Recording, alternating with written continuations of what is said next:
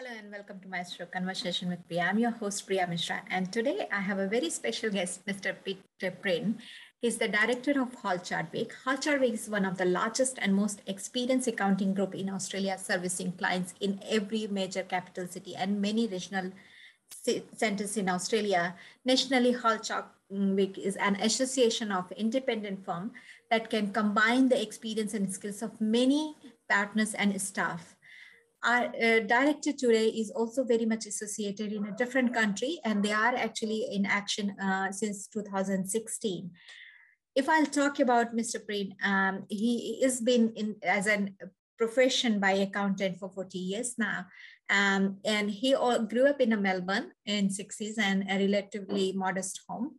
Now he lives with his children and his wife in Melbourne, and he's actually operating his entire office from the Melbourne, but he is very active in India and US and other global part of the country. In 2000, he commented my current role, initiated as a CEO accountant with Chadwick and developed a skill set in assisting foreign companies establishing in Australia, and over time develop different strength and network group to help businesses to come here in Australia and help them, handhold them to take their journey in Australian market. I have always admired him. He's a very fulfilled, achiever. And he actually loves, if I see his a personal side, had outside interests, committee boards, charities, he also made strong interest in family history and golf. So today, help me to welcome Mr. Peter Pryn from Hall Chadwick. Hello, Peter. Thank you for joining in and welcome to my show, Conversation with Priya. How are you doing today? I'm good, and it's a pleasure. Thank you. Thank you for accepting my request, and it's a pleasure and an honor to have you on my show. I would like to start with a very interesting question, which I know many people would have been asked you. How did it started? Your company, your journey as, in your finance area, how this all story started? Okay. So I've been an accountant by trade. I don't do much accounting these days for 40 plus years. Okay. I've been with Hall Chadwick where we are for the last 20 plus years. Prior to that, I've worked in industry, other professional, even had my own practice and the public service. When I joined Hall Chadwick, or its predecessor firm, I basically came on as the firm's accountant and CEO. I fell into international work where we were looking after companies coming into Australia. Over time, we started to develop an interest in India.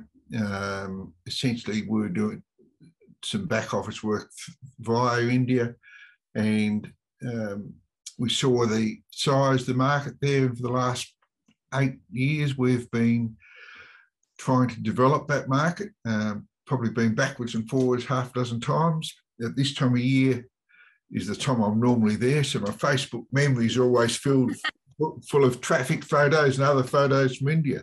And that's been relatively successful. It's a long journey, but we've been, you're never going to get instant results. But it's, so that's the journey of where we are now. Right. So you started as an accountant and then you way up and you are now founder of the company. I mean, you are also the part of the company now. You are partner or you are... I'm a director of the company. So director of the company. As well as in India, I'll look after the IT, the HR, I've just handballed, all the systems, right. Oversee the administration, oversee staff, about 12. So it keeps me busy. Very interesting. So in your journey, and from here to India, how was your experience? I know you are actually very active in India and also, of course, Australia. I heard you are also active globally, so you help businesses go global. Yeah, so we've been helping businesses globally for the last 20 years. Our firm has always had a strong international affiliation. With offices all around the world. The only rule we run by there, if I've got someone looking to do something, say in Brussels,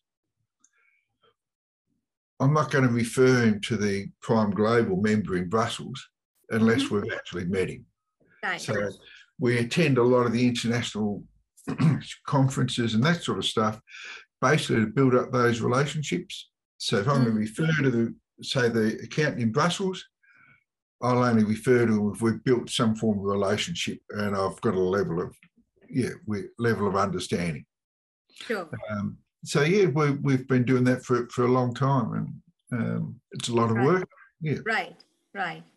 But for international market, you need like global cultural understanding as well to build that, business, and not just building the business or creating a company. It goes way beyond than that, helping people on the ground level to actually start walking on the zone they or the area or the country they choose to go to. Yeah. So it's not an easy, entire process is not easy, and there are a lot of understanding gap as well, because from when people are used to, say for example, I'm used to of Australia, and I'm going to US, I need to adapt to the new legislation, new process, new everything. And the last thing people always ask us is the tax advice or that sort of thing. The advice they want first, people coming into Australia, is they want contacts. They want, who do we contact? What do you know about the jewellery industry? I'm doing something with the jewellery at the moment. What contacts have you got? What research can you give us on the industry? And the same goes when our clients are going overseas. The tax and accounting is important, but it's the second thing they want. The first thing they want is introductions. They want to have someone on the ground over there who can do the same as we do, hold their hand through the process. And that's what we facilitate. Right. And like people say, your network is your net worth. So yeah, it is. That True. Helps a lot. And I've been talking to you for a while now. We met in Angie Chamber, but our journey has been also together quite very interesting. I heard, like, I really admire your philosophy. You always talk about, own your own mistakes, like people are going towards doing X amount of act. It can actually lead to different mistakes, different errors, different failures. And then I would like to hear more about it. I was really fascinated by your philosophy there. Okay, so we all make mistakes. Yes. We all do it. So if you make a mistake, own up to it straight away. One of the things I've always lived by is my honesty or my integrity. So if you're honest, you make a mistake and you own up to it, people believe you. They understand. They have a greater trust in you. If you don't own up to it, you're losing the trust. So owning your mistakes, we all make mistakes. The idea is you learn from them. And the philosophy I have with my team, if you make a mistake once, you know what? It's part of the learning process. You make a mistake twice, it can happen. If you make a mistake third time, either I haven't taught you properly or you're not understanding it. But right. So, I mean, of course, if you're not learning from your mistake, and it can also lead to everywhere, like, whether you are starting a business or your life journey or your relationship, it happens everywhere, right? So it's a very, very interesting, how do people think that, there are so many people are scared of doing mistake. How would you lead to them? It's a hard process. You've just got they've got to understand. You try and let them know that that's how you build integrity. Your reputation's what I hang my hat on. So if people can believe everything you say is honest, and you own your mistakes when they happen, then you've got a greater level of trust and integrity. I think the other thing that comes out of that is what I call know what you don't know. So if I don't know the capital gains tax issue arising out of the sale of that home in India, I'm not going to advise on it. I'm going to tell whoever it's not my area of expertise. I will speak with someone who knows more about it and we'll come back to you. But don't pretend to know what you don't know. And that's where a lot of people do mistake, because I believe it's insecurity, or it might be some kind of a fear lead to them that, they don't want to let things go and they want to keep them happy. But if you're not aware of something, then be upfront to say That's that, right. I don't know, but I know somebody who knows. I can guide you through. As you said before, you have a good network.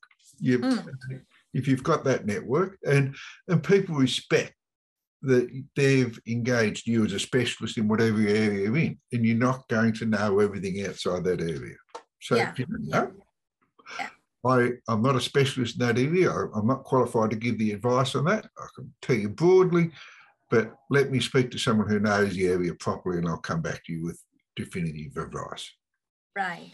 And I always believe if you are offering advisory, it has to be in your area of expertise, not where you are not confident in, or your half knowledge is not good anyway, right? So that's my, I always like that approach and your integrity concept. Like, if people don't have a business in integrity in the business, they are not being honest. They are not being honest with their own people and the working there. So how do you lead your customer to believe in you when they start brand new? So because they have a lot of questions, they have a lot of insecurity when they come to the new country, new process. How do you actually ask them and let them believe in you to entire process? Look, especially when you're dealing with overseas customers, your first two meetings are get to know you. That's all they are. You might gather a bit of information, but both sides of the equation are getting a feel for each other. Do I trust this person? Is this person believable? So, providing you're always honest, it'll come through. There'll be some who don't want to deal with you. Well, that happens. But so your first one or two meetings especially are just about that get to know you factor. Am I comfortable dealing with this person? And as long as you understand that, and that things aren't going to happen on the first meeting, you'll always be good. And isn't it is vice versa? Like, you trust me, I trust you, because it's like I also, if I'm offering a service to somebody, it's long-term relationship. It is. So if you are offering that long-term relationship, you also need a right person in the team, right? And it's a teamwork, right? Any process is a teamwork. So if we don't trust each other, then it's not gonna be very healthy environment to work with anyway. No, so you need to have that trust and respect for each other. And as I said earlier, that takes a long time to build up. As I said, in the India market where we've been working that for 6 or 7 years, 8 years.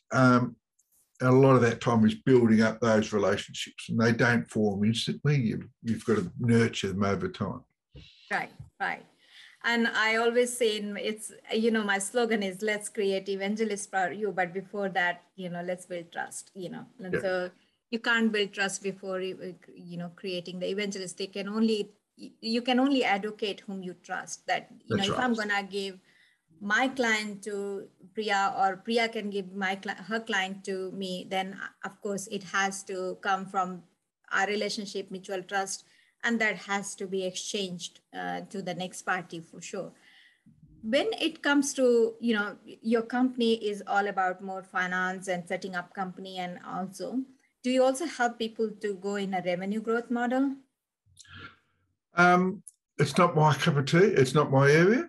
I have some people, including the likes of you, that will work with. So, as I said earlier, a lot of it's about contacts. So as far as the growing the revenue side, say for the jewellery thing we're looking at the moment, we'll introduce them to someone who's strong in the marketing in that area to help them out on the ground in Australia. And that's very interesting, because that's, again, it comes back to your previous approach that you actually created your own network people where people can reach out to you.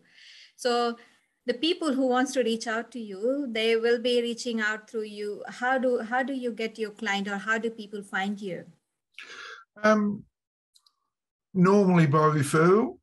Mm-hmm. So it can come through. We're a member of various overseas chambers who we see quite a lot. So it'll come from there. Could come from our network of accountants around the world, or it can come from a referral of a client we've had brief dealings with. I had one client in,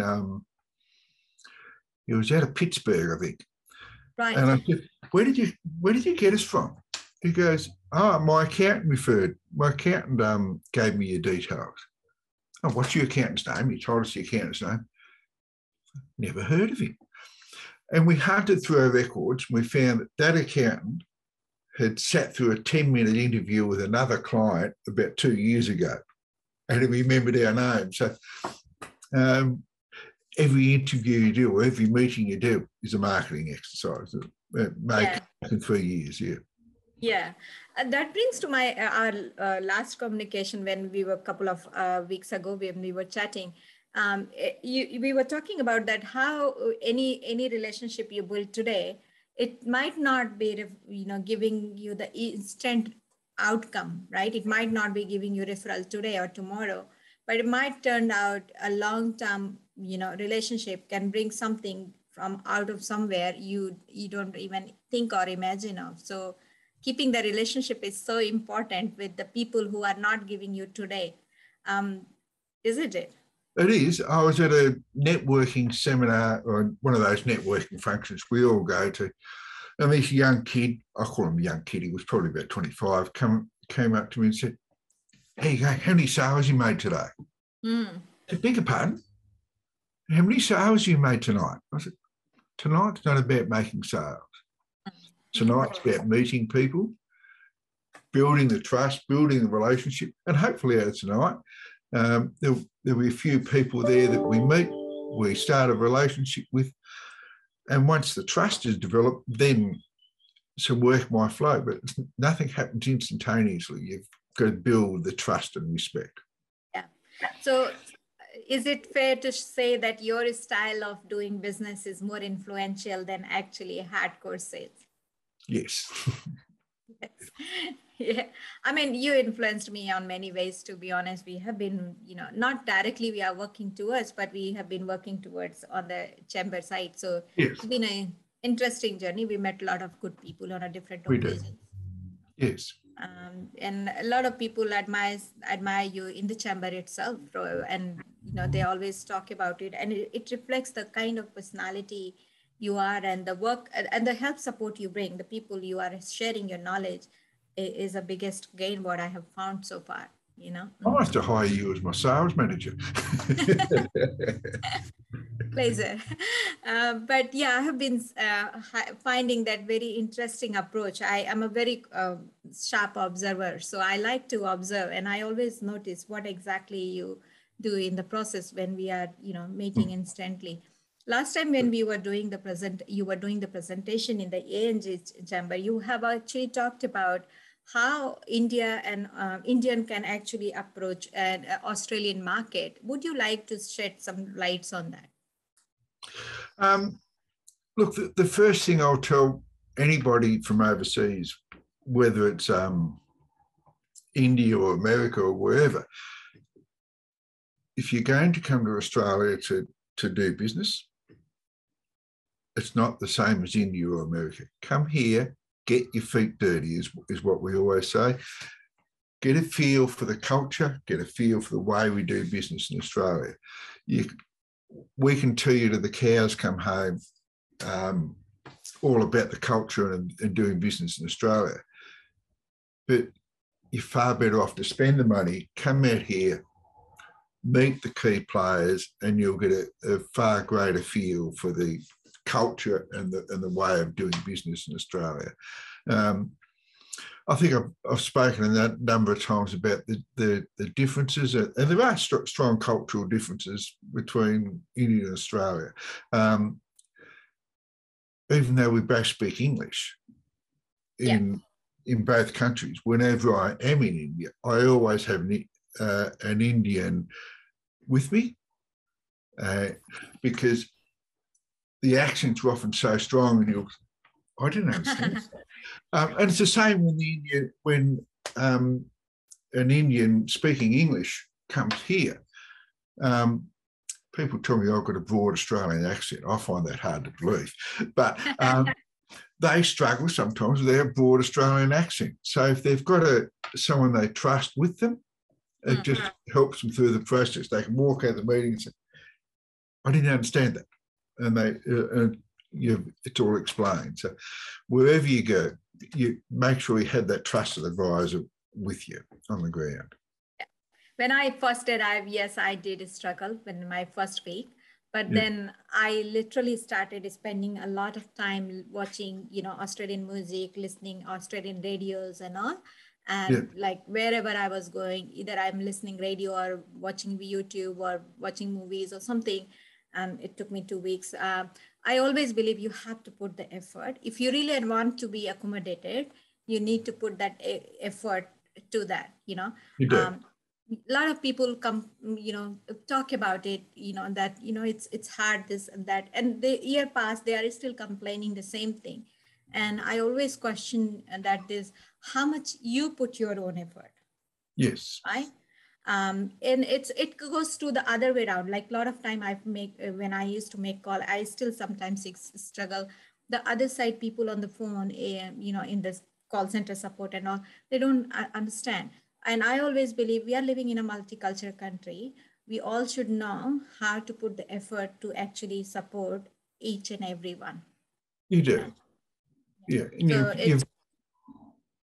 You need to take the time to understand the culture. The way we'll speak to a woman in Australia is far different to the way you speak to a woman in India. In India, I've just got to get used to the fact that my name's Mr. Peter. It's not Peter, Mr. Peter, it's Mr. Peter. But it's those little things, you just get used to it. Yeah. And a lot of time, Aussie always, when I introduce to my team member, they always say sir and ma'am. And they said, no, you can call me, by my name. And they are not able to change their habit. So I say, just leave it like that. Don't worry. Look, I always say with any new client, it's Mr. Smith or sir or ma'am until they say, call me Bob. Until then, it's sir or ma'am or Mr. Smith or whatever. And I've always pushed that with my team. It's address them formally until they tell you it's okay to call them by their first name or their nickname or their shortened name. And it's fair to say that it's understanding the culture context is very important if you are working in an international aspect and international market, I believe. It is, yeah. What would you say to conclude? How, what will be your 2 cents advice for the people who wants to start in a place to the B place, especially for people who are coming from, from overseas to Australia? What will be the 2 cents for them to be prepared for this particular market? One's a very general one. It's names. Just whenever you're going into a meeting, learn the names of the people you're meeting with and make sure you don't forget them. Nothing worse than forgetting nothing worse than forgetting. And people respect the fact that you've taken the name, you've taken the time to remember their name. Look them in the eye. Too often I see people talking like this. They're reading something else or they're playing on their phone. When you're talking with somebody, whether it's Australia or overseas, eye contact. That's how you build the trust and relationship. Yeah. And no matter what meeting you're going into, do your research. Don't go unprepared, not knowing anything about the company. Or if they've sent you a 10-page blurb, take the time to read it. Nothing more annoying than a prospective client has sent you a 10-page blurb telling you all about the company. And you start asking questions about if you'd read the document was on page 3 or 4. Right, right. Very, very interesting. So before we close, you are very active on LinkedIn. People can reach out to LinkedIn, other social media, and of course your website, right? Yep. Yes. Yeah, yeah. So all the details will be given below in the description. And thank you so much for joining in today, Peter. Thank you. That's okay. Thank you. Good luck. Thank you. Have a good day. Thank you. Bye-bye. Thank you. Bye-bye.